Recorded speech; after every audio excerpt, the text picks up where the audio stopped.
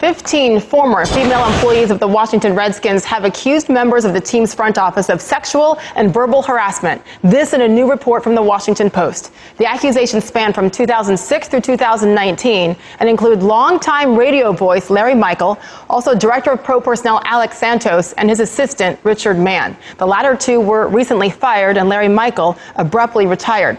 Owner Daniel Snyder and team president Bruce Allen, they have not been accused of harassment, but some of the women said it was unlikely that Snyder and Allen did not know about the behavior.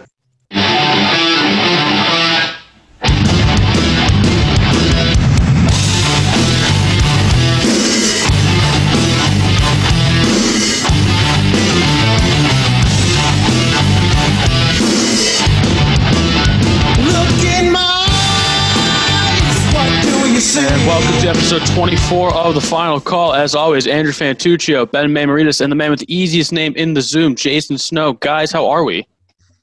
Doing great. What's up, Andrew? What's up, Benny? Doing well. So, you guys know, we've all read the article. We've all heard the stories about the Washington, the team formerly known as the Washington Redskins. What are your thoughts on the Washington Post article and the culture it depicts of the NFL franchise in Washington? Well, first of all, I feel like the Redskins, or, we should just call them the Washington team now because that name is no more. But karma in the end will come around to you.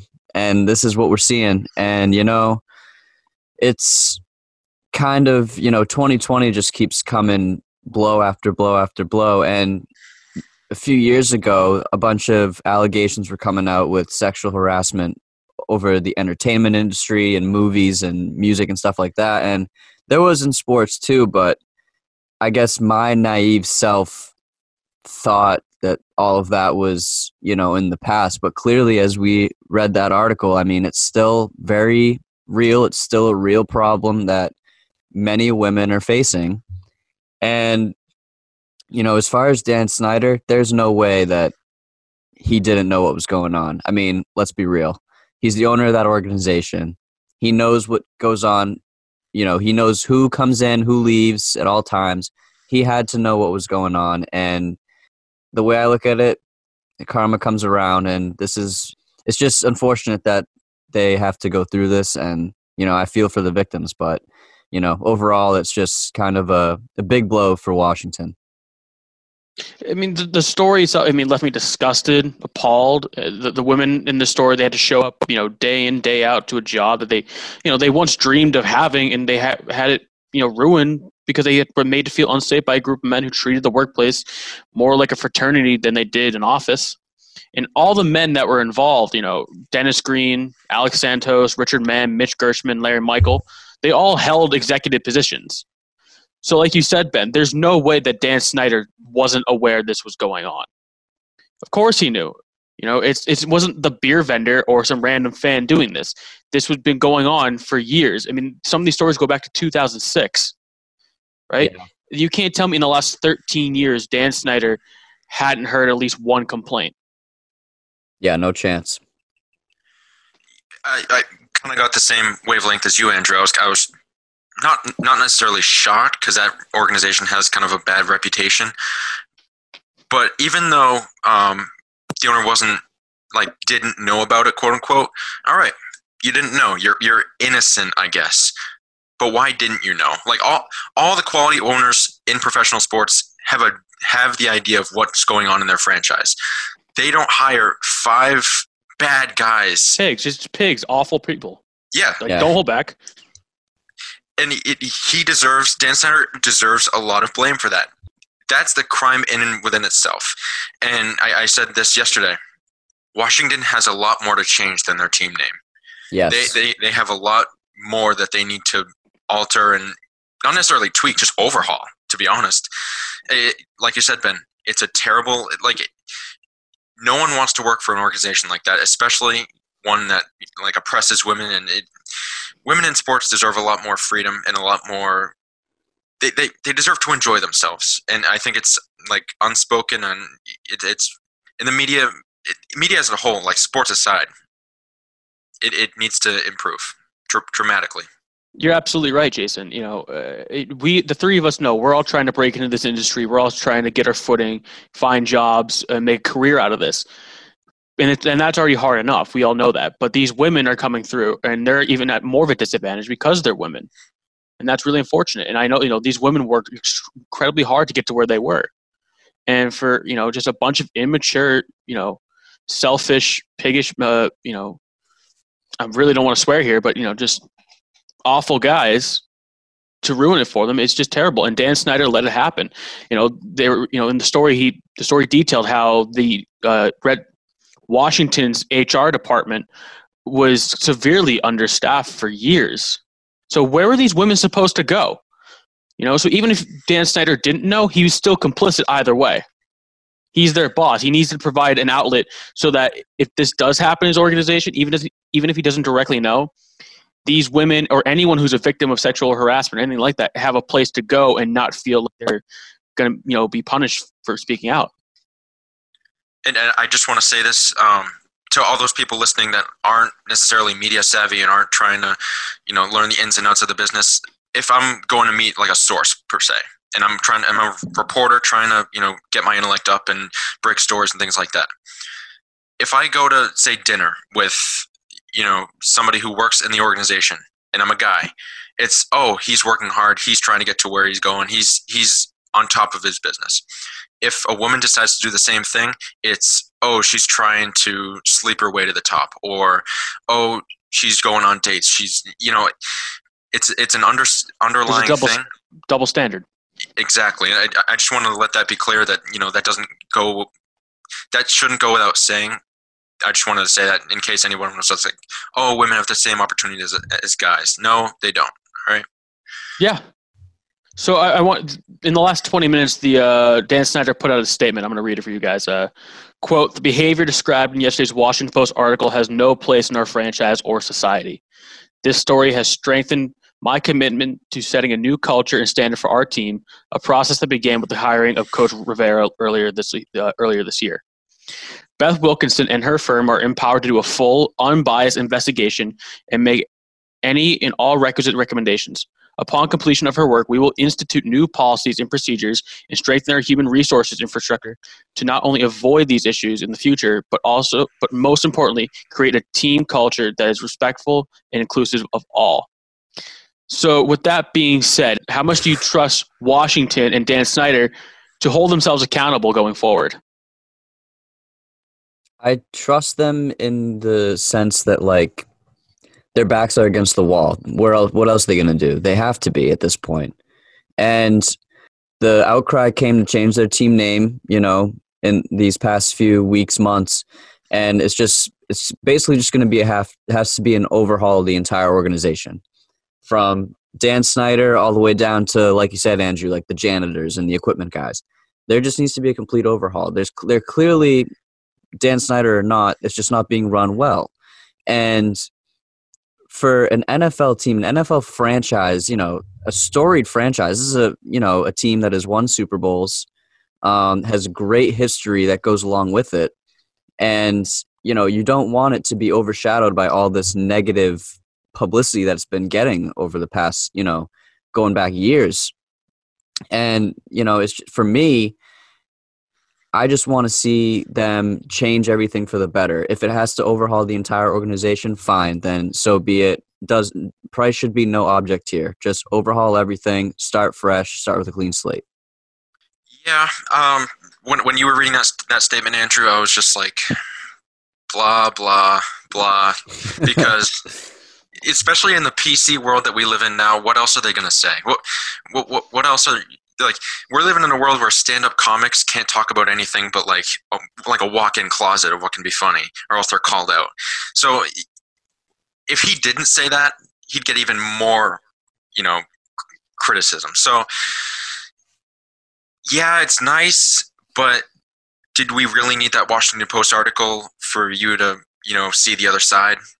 Right. Why didn't you address this sooner? If you knew it was a problem and if you we're going to change the culture, you shouldn't need an outcry of 15 women coming out to say, what happened to them for that to, spur change. You know what I mean? It's a Excellent PC point. statement. Yeah, blah. You're completely right, Jason. I don't think they're going to hold themselves accountable. I mean, not unless Dan Snyder sells the team, because he can't hold himself accountable. Like, if in that statement, he never once referenced himself. He never apologized. He never said, it was my fault, I let this happen. He just said, we're going to make changes, but he never said that he was part of the problem.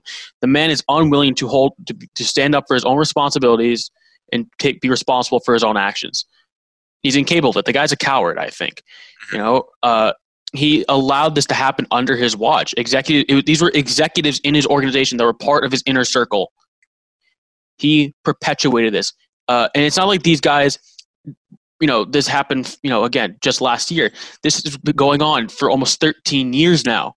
Yeah. And 3 of the guys that were mentioned, Michael, Santos, and Mann, they all left the organization in the past week. You can't tell me that's a coincidence. Of course, Dan Snyder had no interest in letting those guys go until the story broke. Dan Snyder had no interest in changing his team's name until corporate sponsors started pulling money. The man doesn't care about anyone but himself. And now he's doing damage control through his new head coach rather than standing up like a man and acknowledging the problem. He could have done more. He didn't have to just make a boilerplate statement. He could have sat down in front of a camera on TV and said, I am wrong. I was wrong. This was my fault. This is my organization. I take responsibility. That's what he could have done. It was selfish. So as just an owner, not as a person, but what's your opinion of Dan Snyder as an owner? How do you think he's run the Washington NFL franchise over the last 20 years or so? He's terrible. Yeah. They're in the tank for a reason. They're one of the worst run organizations, and that translates to how they perform on the field. They had the number 2 pick last year for a reason. Washington's a football town. They should attract free agents by and large. Why don't they? It starts from the top. I don't want to equate the two because it's 2 completely different operations going on. But how come the New York Knicks can't get free agents? Their owner. Exactly. Mm-hmm. Why doesn't Louisville in the past dominate recruiting? The Rick Pitino story, kind of completely different, stories and operations going on. But at the end of the day, people with bad reputations and bad actions at the top calling the shots. He's a terrible owner. I don't know where to rank him necessarily because that's a little tacky, but he is responsible for everything that goes on. He's the owner. Yeah, I'm with you. And if he's not the worst owner in the league, he's got to be like the bottom 3, 5, maybe. He's the worst. Yeah, it's not even debatable. He's the worst. I mean, stories of him having Washington area radio hosts fired for speaking ill of the team. The story from 2018 where this guy Gershman, or was it Green, Dennis Green, who was using his cheerleaders as bait to sell corporate boxes. Like, just all of it was just and all happened under Snyder's watch. He let it happen. Yeah, and going back to your question, Andrew, I mean, in terms of winning, this organization hasn't seen any real playoff success in the entire tenure of Dan Snyder's reign as owner. And you know what? It's not just the team either, because like we talked about it last week, the story with Trent Williams there, their own lineman, he had cancer. And he wanted to get a second opinion, and the Redskins wouldn't let him. And then you have that, and then you have, a few years ago when the question of changing the Redskins' name came up around the whole Colin Kaepernick thing, and, Dan Snyder stood pat and said, we're not changing the name. We're never going to change the Redskins' name. And from then on, it was just kind of like, it seems like he's being kind of socially unaware. And if you're an owner and you're someone who has an executive position like that, you have to be able to read society and know what's going on. You kind of have to have your finger on the pulse of what's going on. And I just think he fails to do that. And that's where it starts. Yeah, and that's a great point, Ben. I mean, the guy's out of touch. He's completely out of touch. He has no idea what his fans want. He's greedy. He surrounds himself with butt-kissing yes men. Who will do that and just tell him everything he wants till they're blue in the face, and he's completely ignorant. And his ownership has been detrimental to the Washington franchise. I mean, since he took over in 1999, the Washington has a record of 142, 186, and 1. That's a winning percentage of 43%, and they've only made the playoffs 5 times. The team has had constant turnover including 9 different head coaches and 21 different starting quarterbacks. The only constant in Washington has been Dan Snyder, and the team has suffered because of him. So, what's the fallout of this? Do you think the league should remove him as the owner of the Washington franchise at this point? They should. Absolutely. I think they absolutely should. As you guys were talking, I was trying to think, what good has Dan Snyder done? And I can't seem to muster anything up. I mean, maybe he pet a puppy yesterday or whatever, but I seriously can't. I can't think of any, like, the name change, the resistance to that, the story yesterday. I can't, the Trent Williams story, like Ben brought up, I can't wrap my head around anything good that he's done. And translation, yeah. I mean, he's not good for the league. I think the NFL would much rather have the Washington Redskins in the playoffs than not. I think that goes without saying. So what will get them there? It all starts from the top. And I think the proper way to go is to just let them free. I mean, I kind of echo your point, Jason. And, to me, it's kind of the whole situation. It's the same way I feel with James Dolan. Okay. And I think the league should do something. The NBA should do something about James Dolan and the Knicks. They won't because, it's, the Knicks are a huge brand. For whatever reason, they won't. With Dan Snyder, I mean, you have every reason in the world to remove him from the position that he holds. Exactly. And like you said, what has he done good? They went to the playoffs, like Andrew said, 5 times. It's just a revolving door of quarterbacks and coaches, and none of them seem to work out. They kind of have a quote-unquote light at the end of the tunnel with Ron Rivera. I think he's a good coach. I think it's going to work out. But, I mean, man, it's just not much you can do to really fix the ship that Dan Snyder has been piloting these in his entire tenure. I think he does need to be removed. And like you said, it starts from the top.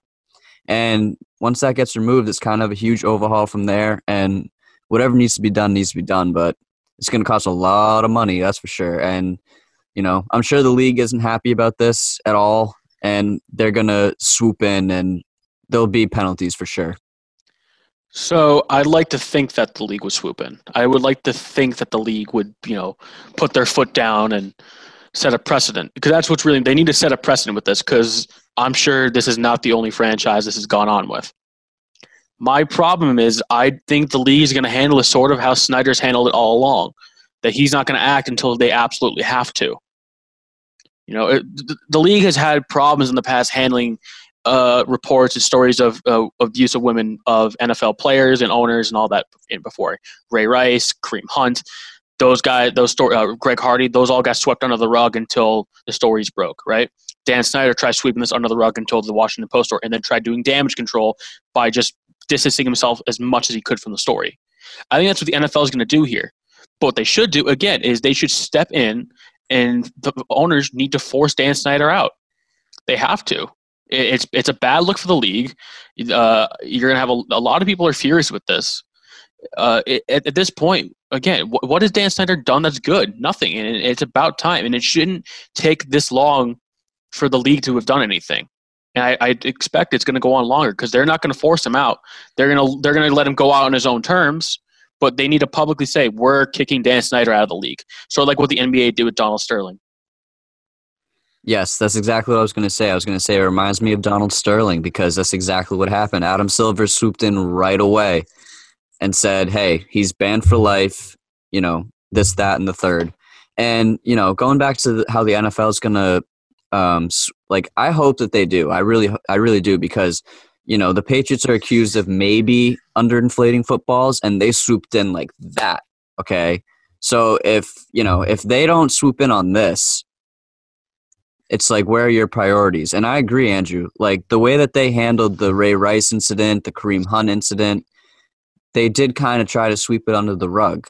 Whereas if, you're deflating footballs or filming sidelines, it's much more, the response is much quicker.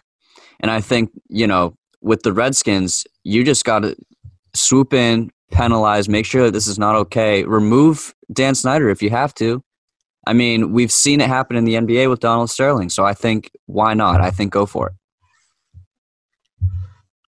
Yeah. At this point, Dan Snyder's doing more damage to that franchise than he could ever do good. I think he's dug himself too deep of a hole, and there's no way that franchise can survive with him still at the helm.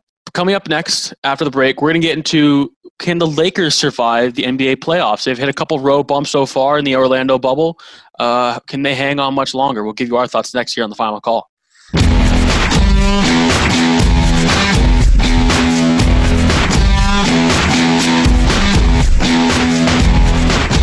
Jason Snow, how are you feeling about your favorite team's chances? My favorite team? No, my favorite team resides here in Boston. No. Oh, well. Okay. For all the love you give to LeBron James. Oh, are you talking about the title favorites? Oh, okay. Or the best team in the NBA? Oh, you're talking about them. It sure sounds like they're your favorite team. No, they're not my favorite team. I have a lot of respect. That's all. I bet. How, as a Celtics fan, can you have a lot of respect for the Lakers? I know why. One word. LeBron. Yep. Right? Hey, his teams win, by and large. Except in the finals. So, I don't really have a counter for that. I really don't. So the Lakers have had a couple of hiccups. I don't want to say hiccups. They've lost a couple of guys along the way heading into the bubble. Avery Bradley saying he's not coming. He's not going to be playing. Rajon Rondo broke his thumb. Dwight Howard seems to be having some issues down there. So do you think the Lakers need to be concerned about their lack of depth heading into the playoffs right now? Yes, they should be concerned. Absolutely. Whenever you get into a situation in the playoffs, you want a fully healthy squad, but that's just not the case. And I'm gonna do something a little off-brand, and I'm gonna lay off a little bit of truth here. Rondo and Avery Bradley, right? Those are the two guys they're missing. All right. They've played on several teams the last couple of years, so they're not like must-have type of guys. Like Rondo's obviously past his prime, and Avery Bradley's not what he was here when he was with the Celtics, right? I'm going to say something that sounds like something Ben would say. Uh-oh. If you're LeBron James and you have Anthony Davis, you should overcome the losses of two guards that are past their prime, that aren't as good. Boom! There it is. There I said it. If you have two arguably top 5 players in the NBA, you shouldn't be whining about 2 bench guards, all right? There we go, all right? But they need a little bit more to get over the top of the Clippers, and I'm still going to pick them to win the finals, but no excuses, all right? No excuses. They should be able to overcome this because Rondo, they're transitional guys. They're not. If the Lakers didn't bring in Avery Bradley and Rondo, I mean, how many wins does that alter them? They're 13-1 without Avery Bradley this year. They should be able to overcome it. They should. So I think you're downplaying the loss of Avery Bradley a little bit. No, he's not a dominant offensive player, but he does the little things. All the little things he does are really important to the Lakers. He's a great perimeter defender. He can shoot when he needs, but he doesn't have to have the ball in his hands. And he's a really high basketball IQ, which means that the Lakers can run more lineups with LeBron on the bench and gives them more versatility. Now, without him, you don't really have another guy to fill that role. So LeBron's going to have to play a lot of extra minutes to keep things cohesive in the playoffs. And we know LeBron's age. We know he's had some injuries in the last couple of years. Can he stay healthy? I mean, he stayed healthy for most of this year. But, again, in the bubble, without the family, without everything he would normally have at home, maybe LeBron, wears down a little bit without, that depth. And this is nothing new to LeBron. He's always had kind of decrepit lineups going into the finals, partly why he's 3-6. But I'm going to be honest. I'm going to put this one on Kuzma. If Kuzma was living up to the potential we thought he was going to be, would we be like, oh, they need Avery Bradley. They need Avery Bradley to fill in that role. If Kyle Kuzma was giving you, I mean, he averaged 19 last year. If he was giving you that, even if he was averaging like 16 on good efficient shooting, would we be like, oh, the Lakers need a fully healthy squad? If they had like a legit big 3, I don't think we'd go in with as much concern. Now Kuzma's given you about 12 points per game, and I know he's like down 10 minutes per game, but I think that happens for a reason. He's not been consistent. He's been a little distracted. And I think this Avery Bradley move wouldn't be as notable if he was playing up to his last year's standards. That's all. Yeah, and as far as Avery Bradley and Rondo, I do think they're going to miss them to an extent. You're right, Jason. I think LeBron is good enough to kind of bring the best out of his players, but Avery Bradley brings that defense, that kind of scrappy, small guard that can lock up the 1 and 2. And then you got Rondo, who, brings the playmaking aspect into it. And as far as Kuzma, you're right. I think Kuzma this year has kind of taken a back seat.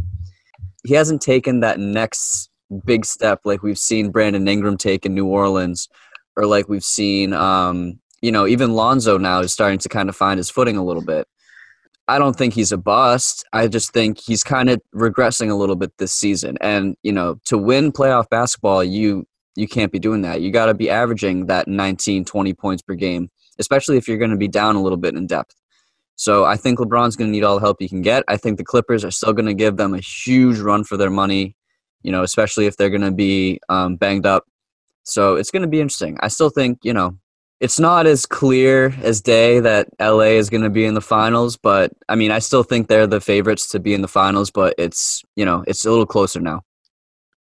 So, Ben, I think you just made an excellent point there, especially about Kuzma. Well, actually, Jason, you're the one who brought it up first, but I'm going to sort of go down the rabbit hole that Ben was going down there. Was that, in that trade with the Pelicans for Anthony Davis, they traded Lonzo Ball, they traded Brandon Ingram. Kuzma was the guy they held on to because they thought he had the most potential, and he hasn't shown it yet. They didn't waste, but they gave away all this, these assets for a top 5 player. And we said, and the Lakers are basically saying to Kuzma, "You're the guy that we want to hand this team to once LeBron's done, once he leaves, and you haven't shown you can do that yet. So there's a lot of pressure on him to step up now." And as for how they match up with the Clippers, I want to go back to Avery Bradley. Not that he's a world beater or anything, but like you said, that scrappiness and that guard who can defend multiple positions, at least the 1 and 2, and he can defend some smaller threes as well. I think without him, the Lakers are really going to struggle defending teams like the Clippers who have multiple guys that can shoot. This was their Patrick Beverley. This was their version of him. And now how do they match up with the Clippers? How do you defend Kawhi Leonard, Paul George, Lou Williams, and Pat Beverley, all who can shoot? If they go up against the Rockets, you got to worry about James Harden, Eric Gordon, the Jazz, Donovan Mitchell. There's a lot of guys in the West that can shoot, and the Lakers aren't exactly great at defending shooters. They're 23rd in the league in three-point attempts as for themselves, and they're 17%. They're 17th overall in three-point percentage. So if they can't defend threes and they can't make their threes, how are they able to keep up? Yeah, one quick note about Kuzma. I don't want to be revisionist in our history, though, but a lot of people prior to this year were like, Tatum and Kuzma, kind of a toss-up, kind of a coin flip. I don't know which one I'd take. Now I don't even think it's close, Yeah. So this is how I approach playoff series and kind of gauging who's favored and who's going to win, right? In the NBA especially, who has the most good players? Out of the top 10 players in the series. Wow, what a novel concept there. I know. But if you look at Lakers Clippers, right? You probably go LeBron, Kawhi, Anthony Davis, Paul George. Who's that fifth, right? I think it's Lou Williams, but it could have been Kuzma. Now, if the Lakers have 3 of the top 5 players, they should be favored in that series, like going away. So I think he's the caveat to them winning a championship. We'll see how it goes. Do you think Kuzma's the guy that has to step up the most here, or with with Bradley out, who else on that Laker team can really step up and fill that void? Alex Caruso? No, I'm kidding. Honestly, yeah, Alex Caruso. He's like their 5th best player at this point, right? Danny Green, kind of Danny Green's more good. Of a spot up guy, yeah. But yeah, Kuzma's the guy. I'm circling with my red pen here. He's got to give me 19 to 20 every night. Yeah, I'm with you. I think Kuzma needs to step up. I also think, JaVale McGee is great on defense, but I think if he was averaging like 12 or 13, I think that would help out a lot too. But yeah, mostly definitely Kuzma. What do you think is going to be the biggest thing? What will the Lakers' biggest challenge be inside the bubble as a team?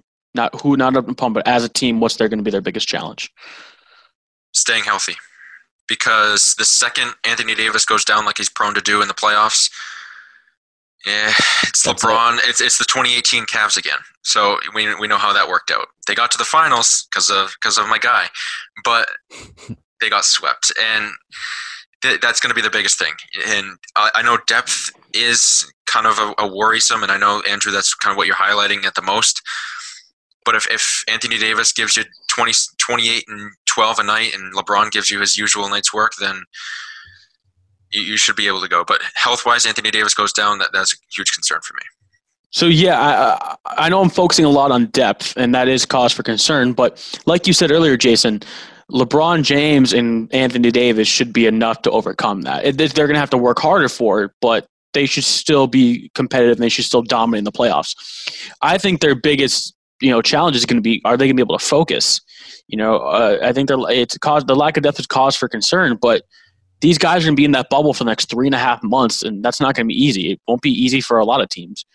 And the Lakers seem to have struggled with it already. They lost Bradley, Rondo goes down, and Dwight Howard already seemed to have problems. Remember earlier, Rondo was complaining just about the size of his room. And don't even get me started on J.R. Smith, by the way. I wonder, are these guys going to be able to focus long enough for 3.5 months and ignore all the new changes and just focus on basketball? I know LeBron and Anthony Davis can. I'm not worried about them. But the rest of this team is going to have to step up. Yeah, the rest of the team definitely needs to step up. And like you said, I have no problem worrying about LeBron, being focused. He's probably the most focused player in the league. He'll be fine. It's the Dwight Howards, the J.R. Smiths especially. Dion Waiters. Dion Waiters. Like, can you just not eat a pot brownie on the team plane, or, Dion Waiters, I'm looking at you. But, I think the focus is going to be – it's going to be more hard just because you're in this bubble, your travel is limited, workouts are limited. It's a different situation. And I think the Lakers, they have LeBron, who's very good at adapting to new situations. Anthony Davis, when healthy, is the same thing. I think if you have those two guys, which, a lot of these teams do, like the Clippers have Paul George and Kawhi, and, you could also say Lou Will and Pat Bev. The Rockets had Westbrook until he had COVID, and then he had Harden. As long as you have those two guys that are just super focused and laser focused and ready to go, I think the rest of your team kind of falls into line behind that. So as long as the Lakers stick with that, I think they'll be good. But, remembering the score would be very important at this point, JR. I think this might be the toughest playoffs that LeBron's ever going to have to play in. I really do. It's going to take everything. It's going to take everything he has to get this team out of the West. Because again, you had to compete with the Clippers, the Nuggets. There are a lot of good teams out there, and the Lakers are the best team in the regular season right now. But playoff basketball is a different animal.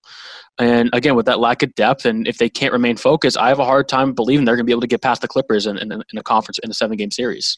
Especially the Clippers team that's as well coached as this one is with Doc Rivers and Kawhi, and just, again, so many guys with playoff experience. But we're up against it here. We're running out of time for this segment. Coming up next, I'm going to tell you why I hate NFL franchise tags. All right, the deadline passed last Wednesday, and I have some thoughts. You guys get to react to my thoughts next here in the final call.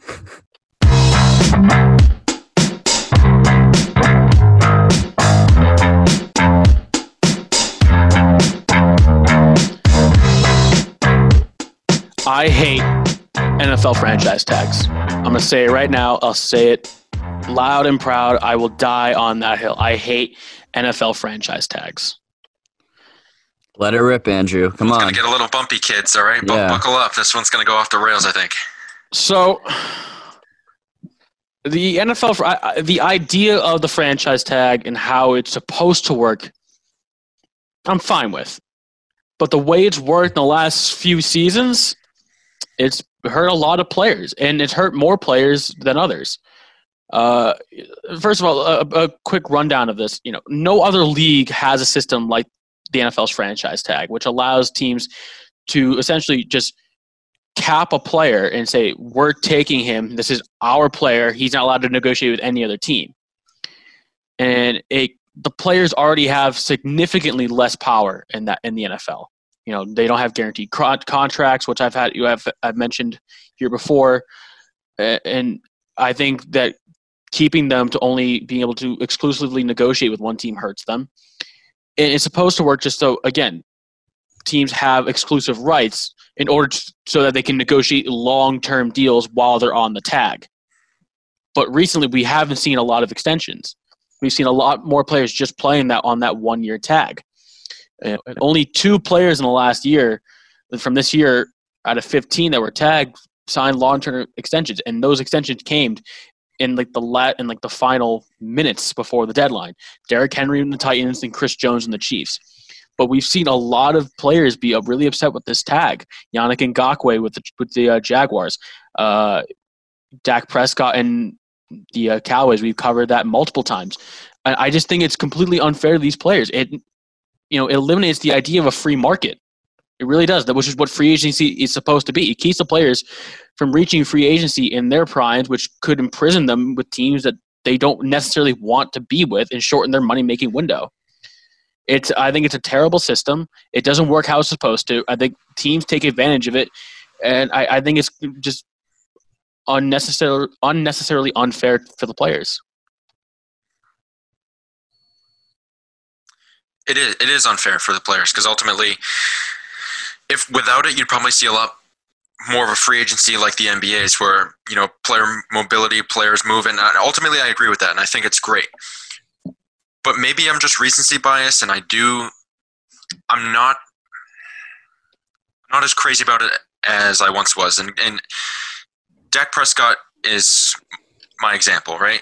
Dak Prescott is and Tannehill is this too. He's the franchise tag quarterback. All right, he's good.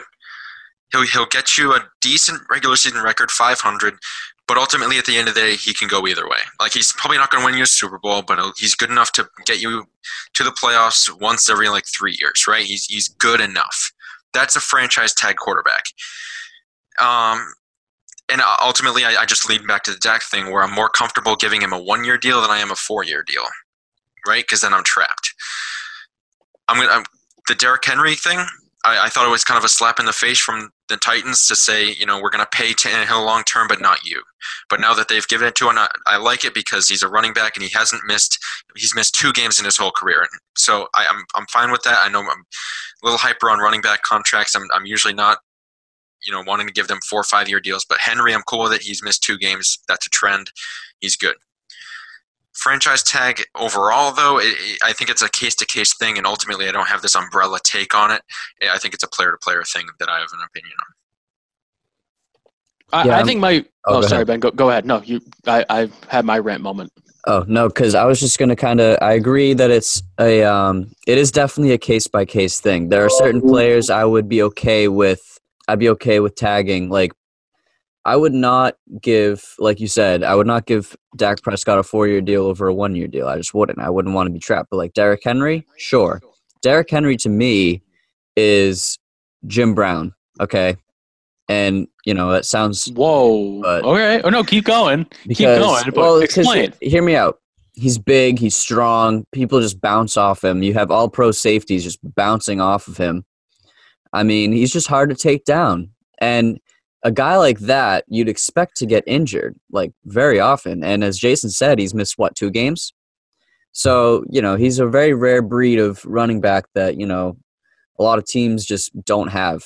And someone like that, their value cannot be understated. So I would give him all the money. Tannehill is the one I would tag. Now, I don't really know why teams don't give guaranteed money either. That's kind of my own gripe because football is the most violent sport. Football is the sport where, you want guaranteed money. You want that security because if you have one injury, your career is never the same. I mean, the average life expectancy in the NFL is 4 years. And it's that a lot of players come out of playing without any real financial security. So the fact that they don't do guaranteed contracts kind of baffles me, but that's my own little rant. But, yeah, I just think the franchise tag is case by case. But yeah, I'm with you though on why you hate it. So you're saying it's case by case, and you're right because the franchise tag helps certain players more than others, specifically quarterbacks. Yes. We've seen it. Guys like Dak Prescott and Kirk Cousins get to be paid like the top quarterback in the league for a year when their talent says they're probably more middle of the pack. but it also hurts players, say like top level tight ends, right? Players like Rob Gronkowski in his prime, or Jimmy Graham when he was tagged by the Saints a couple of years ago, right?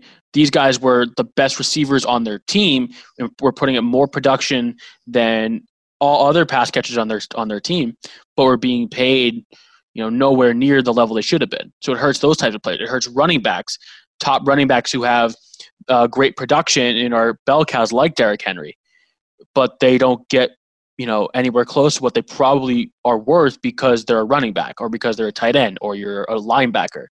But positions like quarterback, offensive tackle, corner, wide receiver, they get paid top dollar when you might be more just kind of like, average. And that's where we get the idea of a premium position from, because the cap says what's a premium position. It's those four: quarterback, receiver, corner, offensive tackle. But I just don't think it's fair. Players be paid what they're worth, not based on an average. At the same time, Andrew, if the franchise tag wasn't a thing, right, and players had just like this linear contract expiration thing at the end of the deal, we renegotiate and you hit free agency, right? If a team's not willing to go, and I know they do it on purpose to save themselves some years, but if they're not willing to give them a 2-year deal or a 3-year deal, like why? I don't know. I feel like they would just give them 1-year deals anyway. No, maybe I'm just. But then but the thing is, with the franchise tag, the player has no say of whether or not he can accept it. He has no choice. He has to accept it, right? At least with the if they're just offered a 1-year deal, the player can say no, right? Make me a better offer. That's the point. It negates the idea of a free market. Players have no choice. They don't get to say, I want this money for this amount of years with these benefits and these types of incentives. The players just say, no, we're tagging you.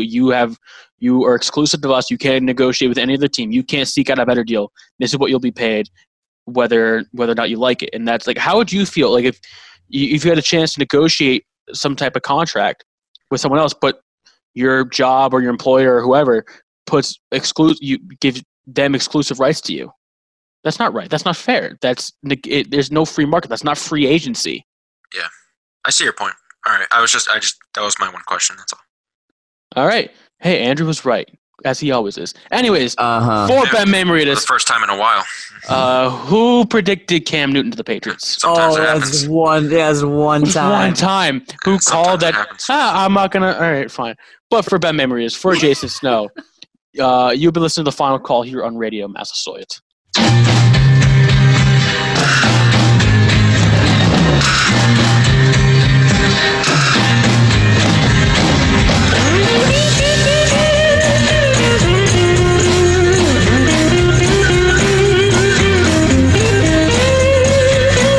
There must be some kind of way out of here, said the joker to the thief. There's too much confusion.